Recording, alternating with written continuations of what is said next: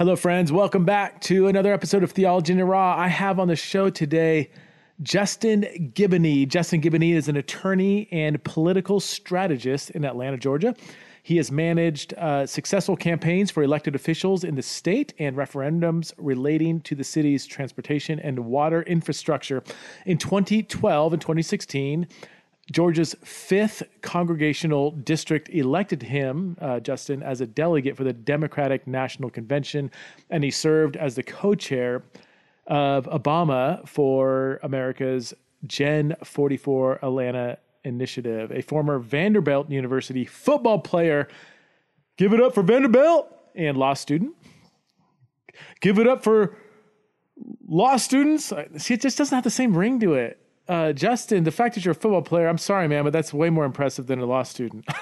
I already knew you're a law student, but I'm reading your bio. As you can tell, I'm reading this thing. And now you just got, mad respect from me that was already there, but now it's compounded because you're a football player for Vanderbilt. Anyway, Justin served on the Urban League of Greater Atlanta Board of Directors. Additionally, Justin has participated in LEAD, L-E-A-D, Atlanta, Outstanding Atlanta, and the Georgia Bar Association's Leadership Academy. He's written op-eds for publications such as Christianity Today. I've gotten to know Justin through a network, kind of a private behind-the-scenes network for Christian leaders, and I have just been... Justin doesn't even know this, but I remember seeing him a few years ago when he didn't have a clue who I was, and I remember just thinking, this dude... I want to sit down with this guy and talk with him because he just seems incredibly brilliant and thoughtful and gracious. And the fact he's a football player doesn't surprise me because he's totally yoked. So I'm so excited to have Justin Giboney on the show. And I'm pre-recording this introduction after we had the interview. And it was so incredibly good. I learned so much from Justin. He is the real deal. We talked a lot about race relations in the church. And, oh gosh, I just so resonated and learned from so much of what he said. And we talked a lot about politics and the AND campaign that he's a co-founder with. You'll hear more about the AND campaign in this interview. So without further ado, here is the one and only Justin Giboney.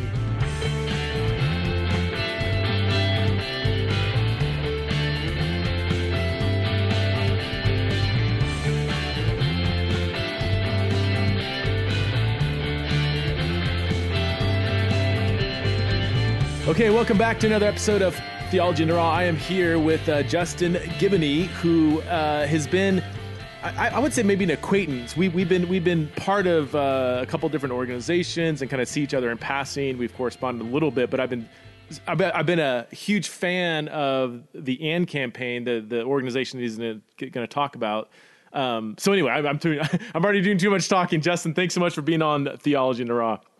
Man, Preston, thanks for having me. I'm excited about it. So why don't you give a quick overview of who you are? I really want to hear about the AND campaign because when you describe it, man, I'm just like, oh my gosh, this just seems like something that most of my network is really hungering for. So I'm excited for them to get to know you and the AND campaign. Yeah, not a problem. I'm Justin Giboney. I live in Atlanta, Georgia.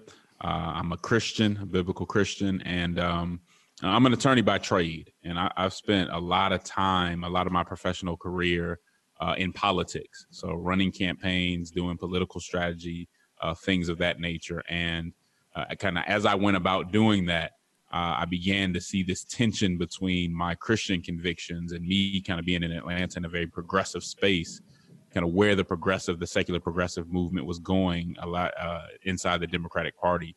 And so I started trying to figure out ways to deal with that because, it was interesting. I was running campaigns for people I knew and friends and seeing friends run for office who shared my beliefs. But once they got into the political space, couldn't really express those beliefs or really pretty directly had to surrender those beliefs, so to speak, before they were able to or eligible almost to be in the political arena. And I saw that as problematic because the folks I went to church with, the folks that I sat down at the table for dinner with, while we may have, had certain beliefs that aligned with the party, certainly when it came to social issues, we weren't there, and there were a lot of us. So I'm thinking, well, why is it that in a city like this, you have to go all the way to the left to really even talk about politics? And I realized that it was because of a lack of an organization.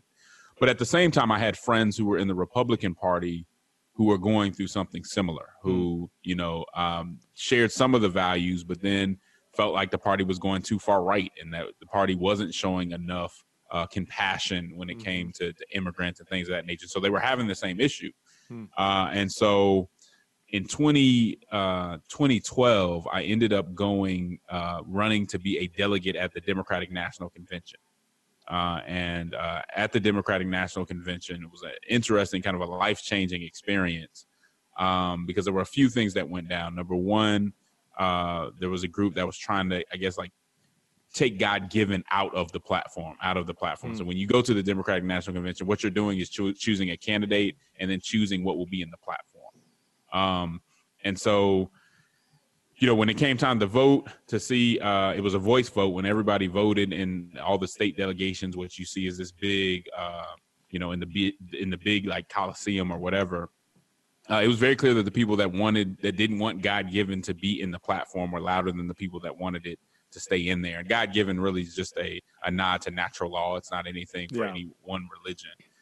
And that moment was interesting to me because to see how excited people were to take that out or to not have it in the platform, and then how the other people were a little more quiet, I kind of went home and I told myself, I have to do something to change what's going on in politics right now, because I shouldn't have to feel like I need to compromise my beliefs to be a part of what's going on. So I went back to Atlanta, started anybody who I could find who I knew was a Christian, who I knew was in politics, whether they ran their county party or whether they were, running campaigns like I was.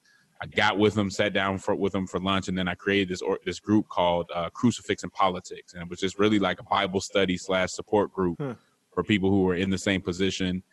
We would meet at my church. It was probably maybe it got up to 10 of us.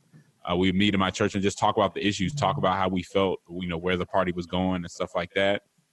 And eventually, what I saw was that us coming together made everybody more bold. And so eventually, Crucifix and Politics, I meet Sho Baraka, who's a hip hop artist. I meet Angel Maldonado, who is a pastor here in Atlanta. And we decide to create the AND campaign. And the AND campaign is basically, it is us saying that we're not going to choose between love and truth. And so the scripture where we get this is from Ephesians 4:14-15, where Paul is telling the church of Ephesus that a mature Christian is always able to speak the truth in love, right? It doesn't matter what, false teachings are around. It doesn't matter what you're going through, your circumstances. You should be able to speak the truth in love. And we said, so our witness should be about love and truth, not one or the other. It should be about compassion and conviction. And for whatever reason, our political landscape tends to separate those two, right? So you have people who talk about justice, you have people who talk about values, but for some reason we act like those can't be joined together. And when we look at the gospel, they are joined together. Yeah. You look at Jesus's ministry and what he did. He was always loving people. He was always, in a sense, liberating people from certain circumstances. He showed social concern, but he also paid attention to the value side of it. And so he would tell the adulterous woman, go, but sin no more, right? He would tell the lame man to get up and walk, but stop sinning. You can even go to Exodus in the Bible where, God liberates the Hebrews, but he also gives them the law.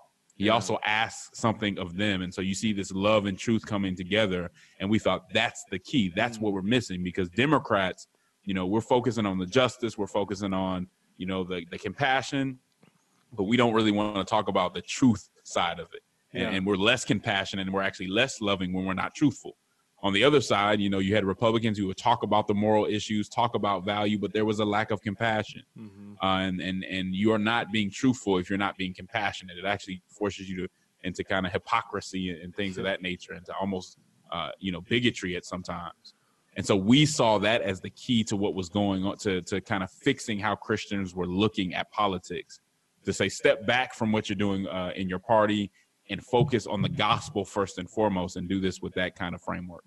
Do you find that Christians, this is a multifaceted question, it seems like Christians are very kind of polarized in terms of their political allegiances. And I would say for most of evangelicalism, at least white evangelicalism, there's a strong association with the Republican Party and can even be a Democrat and a Christian. Now that's kind of the facade, the perception. Are you finding that there's a much larger number of Christians that are actually looking for more nuance, that don't want to be completely aligned with one party or the other, or see pros and cons in each party? They may lean one side or the other. Do you find more Christians to be more centrist at heart in your experience? Yeah, I mean, you have folks everywhere. So you have some folks who are Christians who are extremely progressive and that they would never even think about questioning, the progressive side of the argument. You have folks who are extremely conservative and wouldn't question that. But you do find quite a few people who are seeing the flaws on both sides. And that's one of the things that the AND campaign emphasizes. If you want to be a Democrat, be a Democrat. If you want to be a Republican, be a Republican. We don't really care. But don't just go along with the tribe. Yeah. Right? Be willing to question and put your ideology through biblical scrutiny. Right? Understand where your side falls short, because if you don't understand where your side falls short, well, then you just become an accomplice to whatever that tribe is doing, and that's not what Christians should be. And you can say that. I mean, I'm loving this, man. I know probably 98% of my audience is like, that's where I'm at too.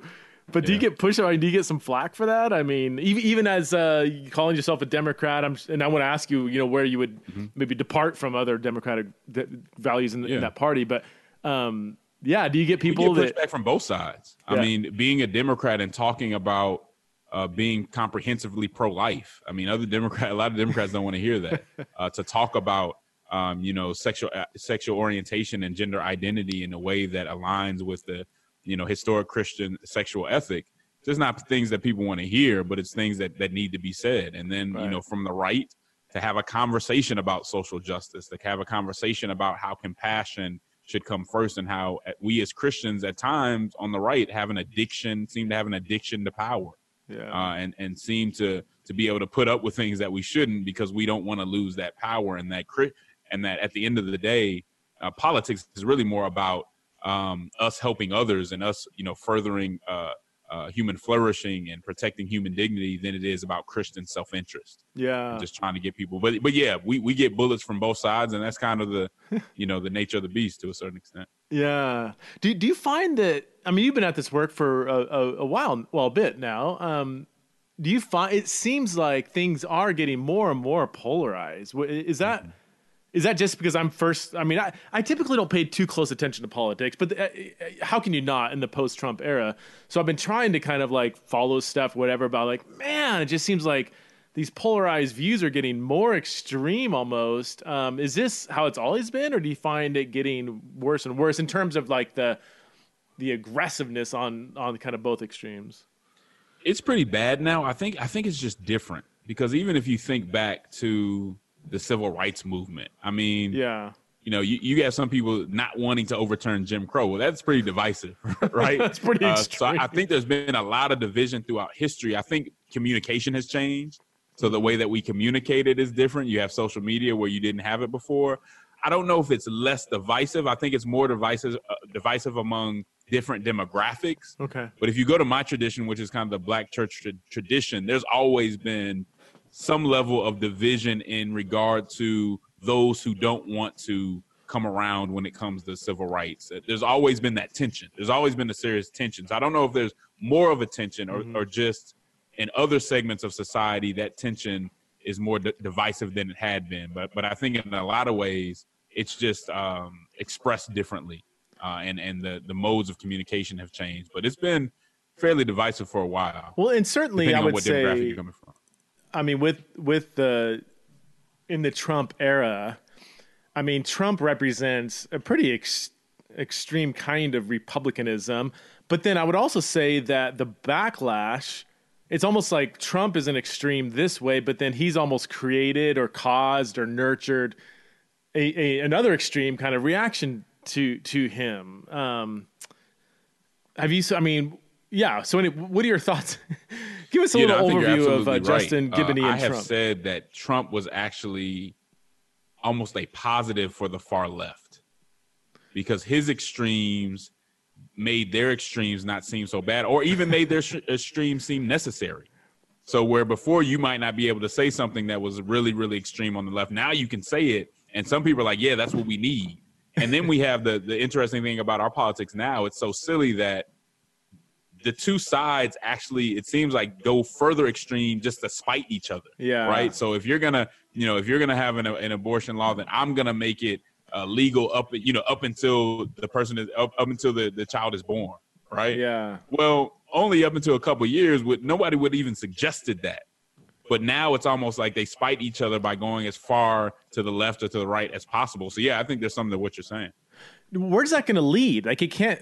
It's either going to lead to George Orwell's 1984, like Big Brother, or it's going to create an exhaustion, I think, and where the extremes are going to become more so polarized that there's going to be this huge wake in the middle of people saying, all right, let's get back to kind of traditional Republicanism, Democrat. Yeah, I think we have to be serious about the fact that this could lead to the unraveling of the country in a lot of different ways. Yeah. I mean, if Christians especially, and I do put the onus on Christians, don't step out of the parties or distance themselves from the parties. And that doesn't mean you have to leave your party, but distance yourself enough to critique and to correct your party, then I think it just gets worse and worse. Yeah. And you can, we can talk about violence, we can talk about all these things, but people are really in a bad place right now. Our discourse is toxic, and it's not getting any better. And sadly, in a lot of instances on both sides, Christians aren't healing it. We're actually perpetuating some of it. How would you recommend? I get this question a lot from Christians who have staunch, Republican, family members or whatever, to where it just seems so, for someone who's not steeped in that kind of environment. I know a lot of Christians are like, I don't even know how to talk to my parents anymore about politics, because if I even raise any kind of question against Republicanism, whatever, do you have any kind of advice in your experience, in your work? What can a Christian do when they're trying to interact with other Christians who are so politically aligned that it's like, how can you get them to just rethink some of that? Have you seen any things that work in those kind of relationships? Yeah, no, that's a good question. And I think it just starts with a conversation. One of the things that I try to do when talking about people on both sides who are just staunchly conservative or staunchly progressive is first agree with them, right? Is first say, you know what? You're right. The left does tend to go too far on this particular issue. You're actually right that maybe they don't quite understand human nature the way they should. There's something missing there, right? They don't quite get that. And then have a conversation about that, and then say, but don't you think that your side could do this or do that? And I think what you want to try to do is create common ground to say, no, I'm not saying that your side is without merit, because too much of what we do is we go into a conversation and basically tell the other side that what you're saying is completely wrong and I'm completely right. Well, because of that, neither side has credibility with the other. And I think to gain credibility with the other, you have to be honest about your side's faults, but you also have to give ground when the other side has a point. And if we can go in the conversation like that, I think it's very helpful in those initial conversations. And they're just being very thoughtful in how you present the flaws of the side of the person you're speaking to, right? How do you tell them, well, the Bible says this, but you guys are actually doing this.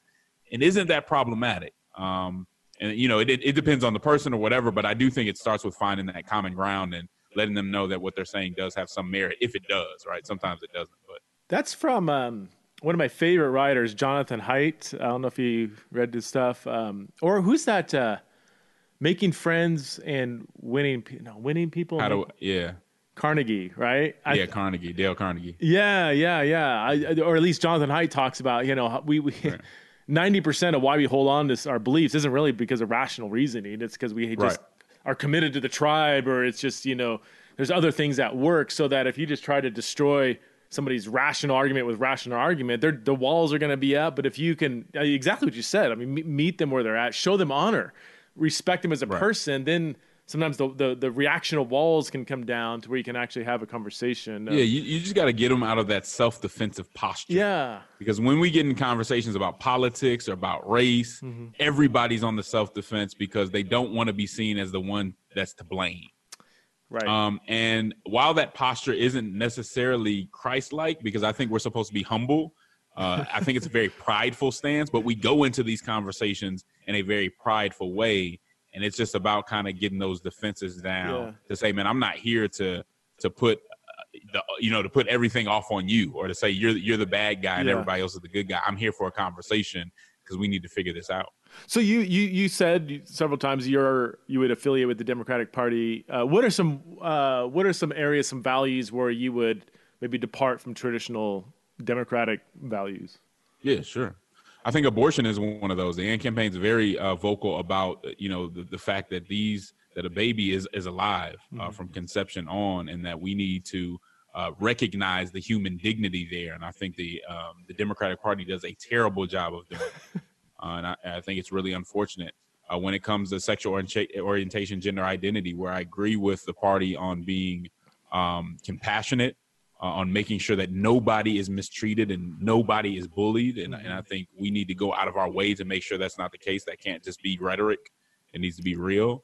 I just simply disagree with the truth of the matter. And I think some of the ways that they treat people who disagree with them on that is really sad, is unjust in its own way.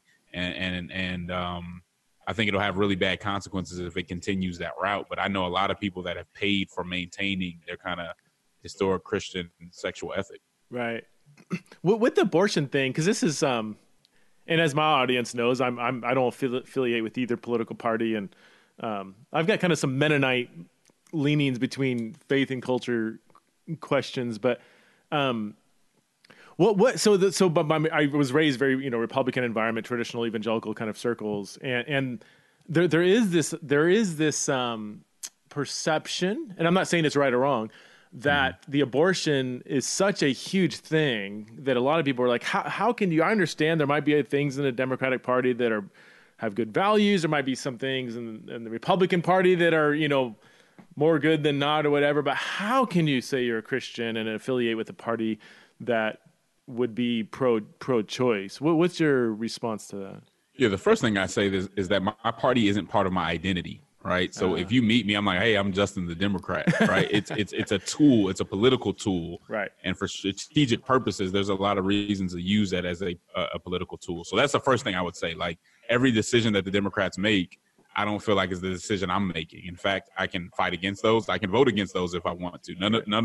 Nothing precludes me from doing that. But I would also say that, to me, pro-life is more than just being pro-birth. Yeah. And when I look over at the Republican Party, when I look at how we deal with race, when I look at how they deal with immigrants, when I look at how they deal, with even, young black men getting shot in the streets, I don't see the pro-life ethic in the way that many seem to think that is on the Republican side. Okay. And so I have questions there too. I say, I have questions in how, the president talks about immigrants or talks about other countries. Well, how can you support that? I think both sides have a good case to say, hey, that's not Christian. Why would you support it? And you say, no, I don't support it. In fact, I speak up against it. Right. And so just because I may, have one party that I may side with more often, it doesn't mean that I am endorsing everything that they do. And in fact, I feel it necessary for me to be vocal about what I disagree with. So once you take your identity out of it, and once we stop acting like that's a part of it's your party is such a serious part of you, you begin to see it as more of a tool and more of a strategic mechanism. Yeah, I mean, there's a difference between affiliating with for lack of better terms, a tribe versus being tribalistic. If you're tribalistic, right, then you have this allegiance to a particular tribe, whatever that tribe is. It could be a denomination or whatever. Then that your allegiance to that tribe supersedes critiquing that tribe when that tribe does something that's goes against your values. Exactly, and to be honest, I don't know how much I'm even in the tribe, so to speak. I talk a lot about partisan loyalty. And what does it mean to be loyal to your party? Does that mean that when your party does something wrong, you support them? Does that mean that when they have bad policy, you support them? My answer is no. So I don't really even believe in partisan loyalty, but I do believe to be a part of the process. Thurgood Marshall talked a lot about being part of the mechanisms that make society work. I can be part of those mechanisms and not necessarily identify with the party. And that's really what I'm about. So as far as tribes go, I mean, maybe I'm part of the tribe to some extent, but not. I just don't. If you saw me in a conversation with a bunch of Democrats, it would be very clear that my stances were a lot different, almost to the point of where they wouldn't want me there. So good. I think all Christians should be that way. And do you find a growing number of Christians, like everything you're talking about, do you find a growing number of Christians really resonating with your posture? Once they see it's an option. So the problem is a lot of people just didn't see. They said, hey, if I'm going to be involved in politics, I got to either be a Democrat or Republican, and that means that I can't do this or can't do that. And the AND campaign saying, no, we think you should get involved in parties because it's just a more effective way to engage. But there's a different way to do that. That doesn't mean that you follow them. And that's the main thing that we're saying. You cannot follow behind a party or a political tribe. Yeah. You can engage them, right? You can vote in their primaries. You can have your say when it comes to their platform, but they're not the master, right? And so you need to depart and, as you said earlier, critique them when necessary. And once people see that there's a different way to go about politics, then they do get really excited and say, oh, so I can kind of create my own or create this more gospel-centered way to go about it. And I think most people see that as a relief. Where are you at on the death penalty? We haven't taken a stance on that. Me personally, I'm not a fan of it. We haven't weighed in on that yet, so there's not an official AND campaign position. But I do see questions there, especially when you look at the history of the fact that there have been a lot of people that have gone through the death penalty that you find out they're innocent or whatever. I think there may be a better way because I don't know that it's a deterrent. I'm not exactly sure what use it serves, but that's an ongoing conversation within the AND campaign as a whole. And so the 2020 election, do you have a favorite candidate, or how are you thinking through the various candidates here on the Democratic side? Yeah, I'm still processing it. I'm gonna be honest with you. I'm not really excited about any of the candidates right now. I think there's a long way to go. I think on a lot, especially on the social issues, there's been kind of a race to the left in a way that ignores a lot of the Orthodox or biblical Christians who are in the party that are a very serious part of the party's base. I think they've been ignored. And so I'm not really excited about any of them, but I'll keep watching the debates. I'll keep reading their policy prescriptions and try to make a decision. So someone has a gun to your head. Who are you voting for, though? Or can you not say? Do you not want to say? It's too early, and I just might have to take the hit because it's too early, and I'm just not there yet. Would you? And again, I'm speaking out of a lot of ignorance here, just trying to it's all good, whatever. But it seems that of all the people that could beat Trump, if your goal is we need to get Trump out of the office, anybody else is going to be better than him. Would you? Is it true that Joe Biden would have the best chance at that, or not necessarily? That's what I keep hearing. That if you vote for one of these more extreme candidates, it's just not going to. We're just going to keep Trump in the office. Yeah, that's what the data is saying. That's what the numbers and the polls are saying. It's saying that people trust Joe Biden and that people feel like he is the best. But there's a long way to go, right? So we'll see if that stands. I mean, he has his own issues. He's kind of backpedaled on different things when it comes to abortion and all that stuff. So will he continue to do that? But generally, that's what the numbers are saying. That's how people are feeling. And we'll see if that holds up. And he does seem really old. I don't know. His mind doesn't seem to be clicking as much as I would want a president of the United States to be firing. I mean, for the most part, I think he sounds really compelling, but. Yeah, the top three candidates in general are older. I think that's something that people will consider. How much, I'm not sure. But that's part of the conversation. So it's Biden, it's Bernie, and then it's Warren, right? Those are the top three. Mm-hmm. Okay. Again, as a centrist, as a non-partisan person, I've been impressed with the little I've paid attention with Tulsi. Is it Tulsi Gabbard? I keep forgetting her. Gabbard. Yep. Yeah, I like her stuff on speaking out against militarism and some things there, but yeah. And she also spoke up on religious liberty too. Did she? And I really appreciate that because nobody was brave enough to do that. Yeah. And so that really stuck out to me. She's just having some trouble, and that's the thing, for somebody who's taking those more centrist positions, it's just hard to get through the primary. And so I don't know that it doesn't look like she's going to be in the next debate. And I think that's unfortunate. Really, and I don't know if she really has a chance, but I mean, yeah, she seems. I don't know if the Democrats can put up a more centrist kind of person, it seems that I don't know. It seems like that would resonate with a much higher percentage of the population than they would think, but I don't know. Mm-hmm. You would think so, and we would urge, in both parties, we would urge to get people who are more centrist and are more thoughtful, and not just going along kind of with the wave, so to speak. But it's just tough because the thing that happens is your more extreme people are the people who are the most active in primaries. Yeah, and so they're the people who are coming to the events. They're the people that are more likely to vote in the primary. And so you end up with the more extreme candidates. And guess whose fault that is? That's our fault. Yeah. Right? It's this fault of the people who are on either side that are more moderate or just aren't controlled by the ideologies, the most popular ideologies of the day. It's our fault that we don't get as involved as we should. Well, let's maybe leave politics for a second, talk about just Christianity, evangelicalism, whatever. Where are you are you affiliated with the denomination, or what's your kind of theological, where do you put yourself theologically in the Christian spectrum? Yeah, so I go to a traditional kind of Black Baptist church, and so we are more orthodox. We have a very high view of the Bible, although there's always a mixture of folks in there, but we in general have a very high view of the Bible. I wouldn't call myself Reformed, but the AND campaign talks a lot about, the Apostles' Creed, all that stuff. That's stuff that we would align with.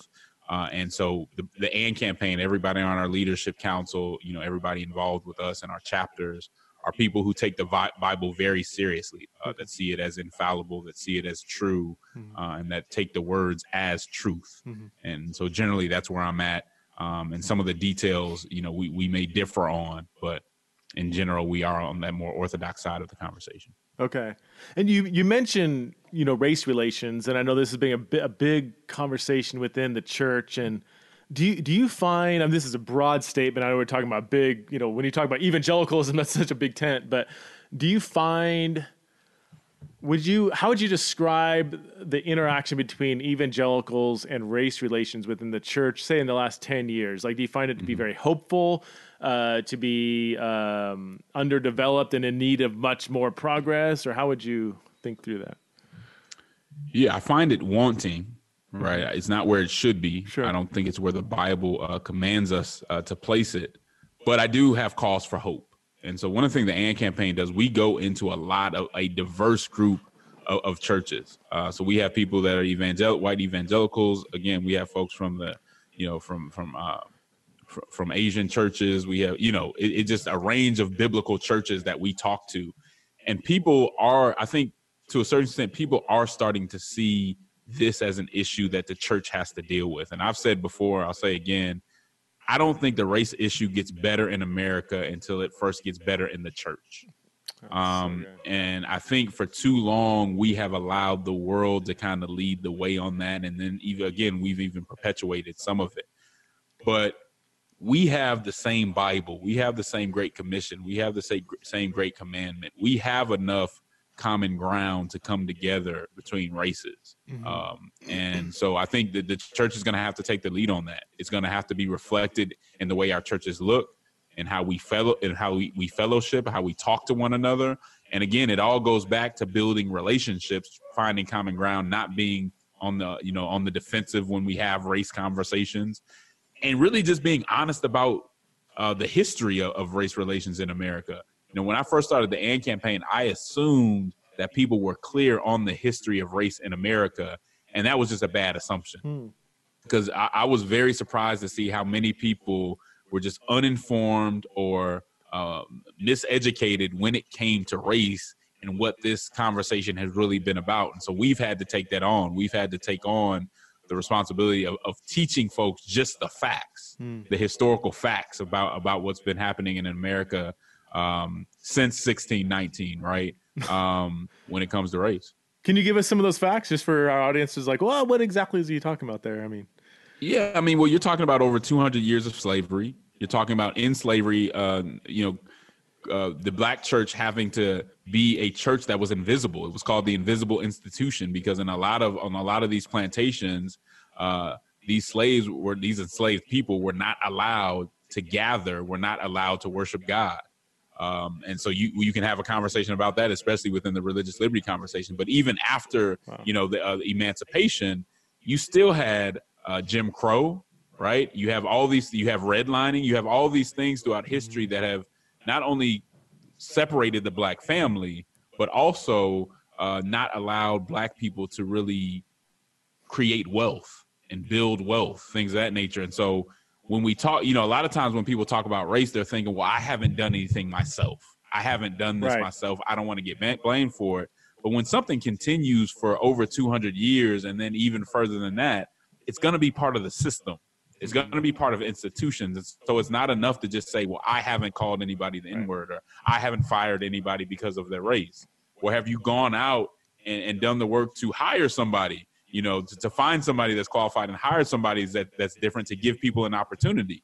And if you haven't done that, while you might not be directly responsible, there still is some responsibility because of the system that you may have benefited from. And so we want to have those conversations in a real way, and in a way where we can talk through it and nobody's expected to know everything immediately. And if we disagree, I'm not saying that you're somehow a demon, but that we can have a continuing relationship and conversation on it. My next question was going to be, it might be totally related to this, is what do you see as some blind spots within, let's just say, white evangelicalism, whatever that means, to the race conversation? If I can put words in your mouth, it would be maybe not understanding the ongoing effects of hundreds of years where we can all agree there has been massive inequality of beyond just inequality, but just oppression and slavery and everything, that there's lasting social effects, that just because we had a Black president doesn't mean that those are all gone. Would that be? Yeah, you just get the feeling that it's like, why are you still complaining? Right. Yeah. Slavery's gone, Jim Crow is gone. Why are you still complaining? But if you look at disparities, if you look at who's going to prison at higher rates, right? Yeah. If you look at education disparities, then either you believe that, Black people are somehow inferior, or it could be the fact that there are still side effects and lingering issues from the 200 plus years of slavery, and then all this time of Jim Crow, which didn't end that long ago. I know, right? Crazy. I mean, so we're in a situation where my grandfather's father was murdered, right? Wow. By two white men. You have a situation where my parents had gone through very serious racial issues. We act like this was 300 years ago. It actually wasn't that long ago. Jim Crow didn't end that long ago. Many folks, as a millennial, some millennials' parents went to segregated schools. Right. So we tend to want to have like a short memory when it comes to these things, but they weren't that long ago, and there are lingering effects. Now, one thing that I do always say is that, again, God asked something of everyone, right? So there's no situation, sometimes we set up, okay, there are the oppressed over here and the oppressor over there, and God is only asking something of the oppressor. It's just not true. Yeah. That's just not how he's worked. Everybody is held to a standard. Everybody has to be loving. Everybody has to go about things a certain way. And so I think there's room for that conversation. But yet and still, if we look at the dynamics of our society, I think when it comes to white evangelicalism and some people in that space, it makes sense that you would have to take the first step. Yeah. It makes sense that you would have to open up in that conversation, and that you may have the resources that aren't in other areas to where you do have to take some of the onus on yourself. And so we certainly won't set up an kind of a perception that this is a false equivalent, that we're all equally responsible. I'm not saying that, but I think everybody needs to come to the table with humility and really with aspiration, because we know that we have a God that can do all things. Give us some advice. I mean, what can a lot of the white evagelicals I would interact with, me being one of them, is like, man, what can we do? Like we hear you saying that, and I'm like, man, it makes total sense. I could see these blind spots, but what can white evangelical, let's just say leaders or just people, do to do exactly what you're saying? Bring in diverse speakers. Right. I mean, that's one thing that you can do. Bring somebody in who can have a constructive conversation about race and Christ and Christianity and all that stuff. I mean, there are some excellent communicators, even within the AND campaign, that would love to come to people's churches and have that conversation in a real way, in a way where it's going to be constructive and it's not just going to be a bunch of finger pointing that's not helping anybody. But these are tough conversations that need to be had, and that's one place to start. Creating opportunities, whether it's tutoring in certain areas or whether it's finding a minority-led church and saying, well, how can, what do you need? How can we help you? That's another way. And then just listening when people have something to say, listening when people say that they're hurting, because we tend to dismiss people as being hypersensitive or whatever, just because we don't understand or don't want to take the time to understand where they're coming from. So I live in Boise. We call it Idaho. It's Idaho is 92%, 93% Caucasian. Wow. I think it's 0.8%, 0.9% African American. I think that's less. So there's like in Boise's the Boise metro area is 600,000+ people. A third of the state lives in this metro area, and so there's I think one, maybe two black churches, which are 70% black and 30. And I've gotten to know one of the pastors. I haven't talked to him in a while, but I got to know him. We went there a few times to the church, black traditional Black Baptist church, and he literally, he's I would say the best, or at least one of the best preachers in town. And we've had some really great conversations about, man, you're living in Idaho, dude. Like, what's that like? And I said, well, how many? He's been pastoring here for probably 20 years. He's incredible, and not so.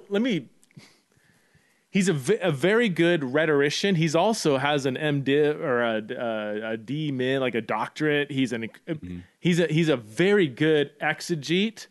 Has a traditional black preaching style. If I can. Most people know what I'm saying there, but I mean, he's incredibly, he's not just a good rhetorician, he's a good exegete. So he's a good all around preacher that would resonate with a very Bible believing kind of church. And I asked him how many times he's been invited as a guest speaker in other churches. I think he said once in the last 20, once since he's been here, or maybe even twice. And that really clicked on me, because when I talk to people here in Boise, Idaho, I don't, and maybe I'm totally blind to it, I don't sense a lot of blatant racism. Like, it's just not like, you hear people, they would resonate with everything you're saying and this, that, but there is that just kind of, and I mean this not in a demeaning way, but just ignorance. Like, I'm kind of unaware that there's things I could be doing to not reinforce racism, but to actually, improve race relations and Yeah, no, that's good. And one of the ways, I think that's right. One of the things that I always say is remember that justice is active, right? Justice isn't a lack of injustice, right? If I sit at home all day and really don't interact with people, I can't really say I'm a just person, right? I might not be an unjust person, but I'm not just. Just is active, right? You almost have to be proactive about it, especially when you understand the history and the dynamics of a place like America. Once you understand those dynamics, I think to be about justice is to actually go forth and do something about it, even if it isn't right there in your face. Right. And just like, discipleship, just like evangelism, there is a lot of opportunity to help people and do things that promote human flourishing. Yeah. There is not a lack of need. And so if you're really serious about doing it, you can get it done, but you do need to listen. And I think sometimes, people go into the situation overzealous or ready to kind of be that savior. And people don't need a savior. Number one, people need to be listened to, and they need somebody who understands their issues from their point of view. Yeah. And so I think there's ample opportunity to get involved to help people, to bring about justice, whether it be in education. I mean, if you're a teacher, you can tutor people. I mean, there's tons of opportunities to do it, but you got to want to do it. Yeah. And as Christians, we have to understand that justice isn't just about not going around and falsely putting people in prison. There's a lot more to it than that. That's good. That's really good. I hosted here in Boise, a public forum on, I forget what it's called, like a race relations or something. And I had the preacher I was telling you about, I had him come and talk, and then I had another person. I like to have people on different sides kind of give talks. I mean, here they weren't on different viewpoints, but I had a white guy and a black guy talking about race relations and everything. And It was actually really cool. This public forum, probably 100 people there, and half of them were black, half were white. And I don't think Idaho has seen so many, unless they go to a black church, so many black people in one room. But it was so good because once we really established the that this is a safe place to speak your mind. Like, don't just come and sit and like just nod and agree. Like, no, if you have a frustration, speak up. And so for the first, hour, it was just, people like, yeah, whatever. But then when they felt the freedom, you could see people getting, saying this is some frustrations I have with, this society. It's exactly what you're saying. It's like, they would say, I don't encounter blatant racism, but I encounter a lot of kind of indifference or just ignorance about what it's like we haven't, yes, we've come a long way since Jim Crow, but we still have a long way to go. And it's easy for white people to just think that we've kind of arrived. But, yeah, one guy got real heat. I was like, oh man, this one guy, man, he was it's been going on for a long time. So there was some deep purging that stuff. It's not always pretty. Yeah, but it was so good. I was really impressed with both sides. I did see nothing was resolved. There were some serious tensions. I'm glad that people spoke out, but I'm also glad that people were working hard to listen. And that was, it was good. But what are your thoughts on, if some people say, well, hasn't affirmative action solved a lot of this stuff? What are your thoughts on affirmative action, and what does that accomplish? What are some pros and cons to affirmative action?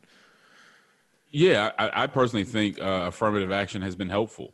In fact, when you talk about affirmative action, because the way I see it is it's not about putting people who are not qualified in a certain position. It's about giving people an opportunity. Okay. So even for myself, if it weren't affirmative action, I'm not sure that I would have went to Vanderbilt Law School, right? And so when I go and speak and people say, wow, I like how you articulate this. I like you did a really good job. This is just excellent how you articulate, which never tell somebody they're articulate, because that means you expected them not to be. But I think even when people are coming from a good place and they say, man, you really articulated that well, blah, blah, blah. Oftentimes they'll say, I am a beneficiary of affirmative action, right? And so you get to see that it's not that people, when people don't have an opportunity, they don't make it to where they could be. It's not necessarily taking somebody who's not fit or who isn't ready for something and putting them there. It's giving people an opportunity that they wouldn't have. So I do think that has been a benefit. I think it has been helpful. And but I think that if you look at the history and if you look at it through the years, I think I don't think that's where it necessarily should end. Okay. Can you help us? What are some other? So, wow, you're really articulate. You're saying, thank you for helping us understand why that can be unintentionally offensive. What are some other things you hear white people do?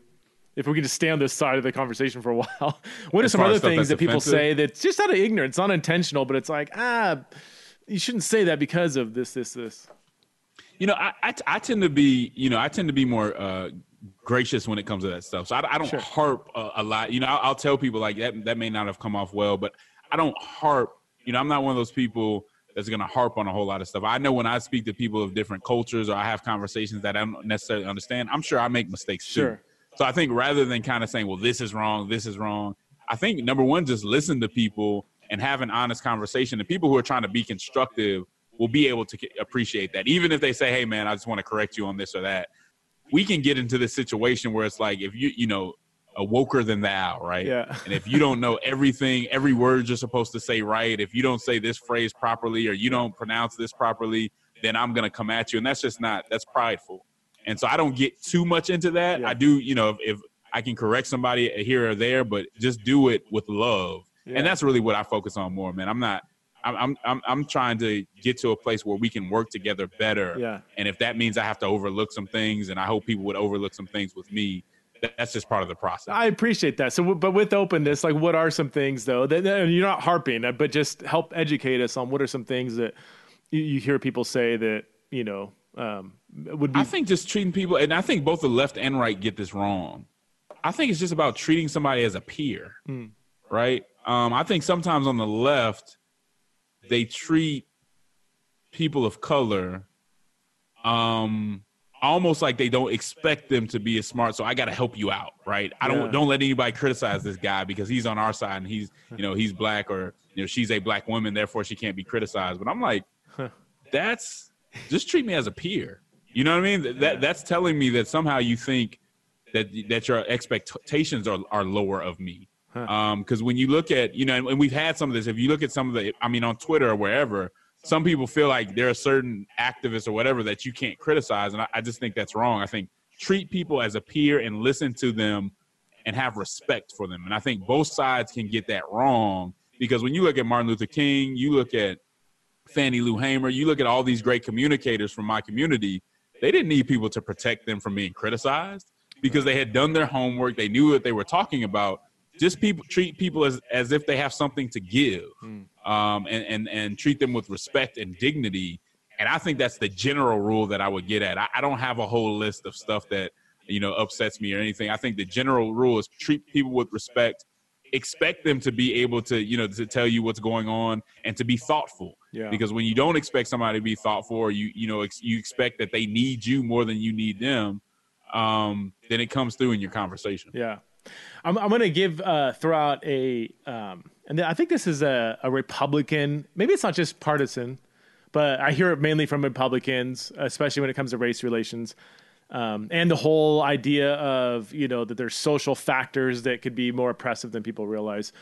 I've heard people say that if you graduate high school, you don't get somebody pregnant, and, what's the other one? Get a job or something? I don't know.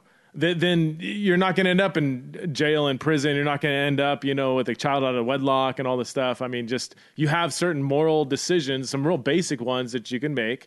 And if you do those things, it's generally going to work out well for you. What would be your response to that? And I think usually it's said in conversations about race. Yeah, I don't think that's without merit. What I would say is it's not always that simple, and everybody's not starting off with a clean slate. Right. So if you come from a situation where you haven't had the opportunity to build up your self-worth, to understand who you are and your own human dignity, if you haven't been educated properly, if you're raised in a situation where you almost look down on yourself, where you don't have a lot of confidence and things of that nature, you come from a community that has been exposed to such oppression or so many issues that it makes it hard to see things as clearly as you might see them. So yes, I think that's a good framework for success. And I have 3 boys. I'm gonna tell my boys to do exactly that, because I think it is helpful. But we have to have the grace and understanding to understand that everybody can't see that so clearly, and not everybody comes from a situation where that even makes sense to them. Right.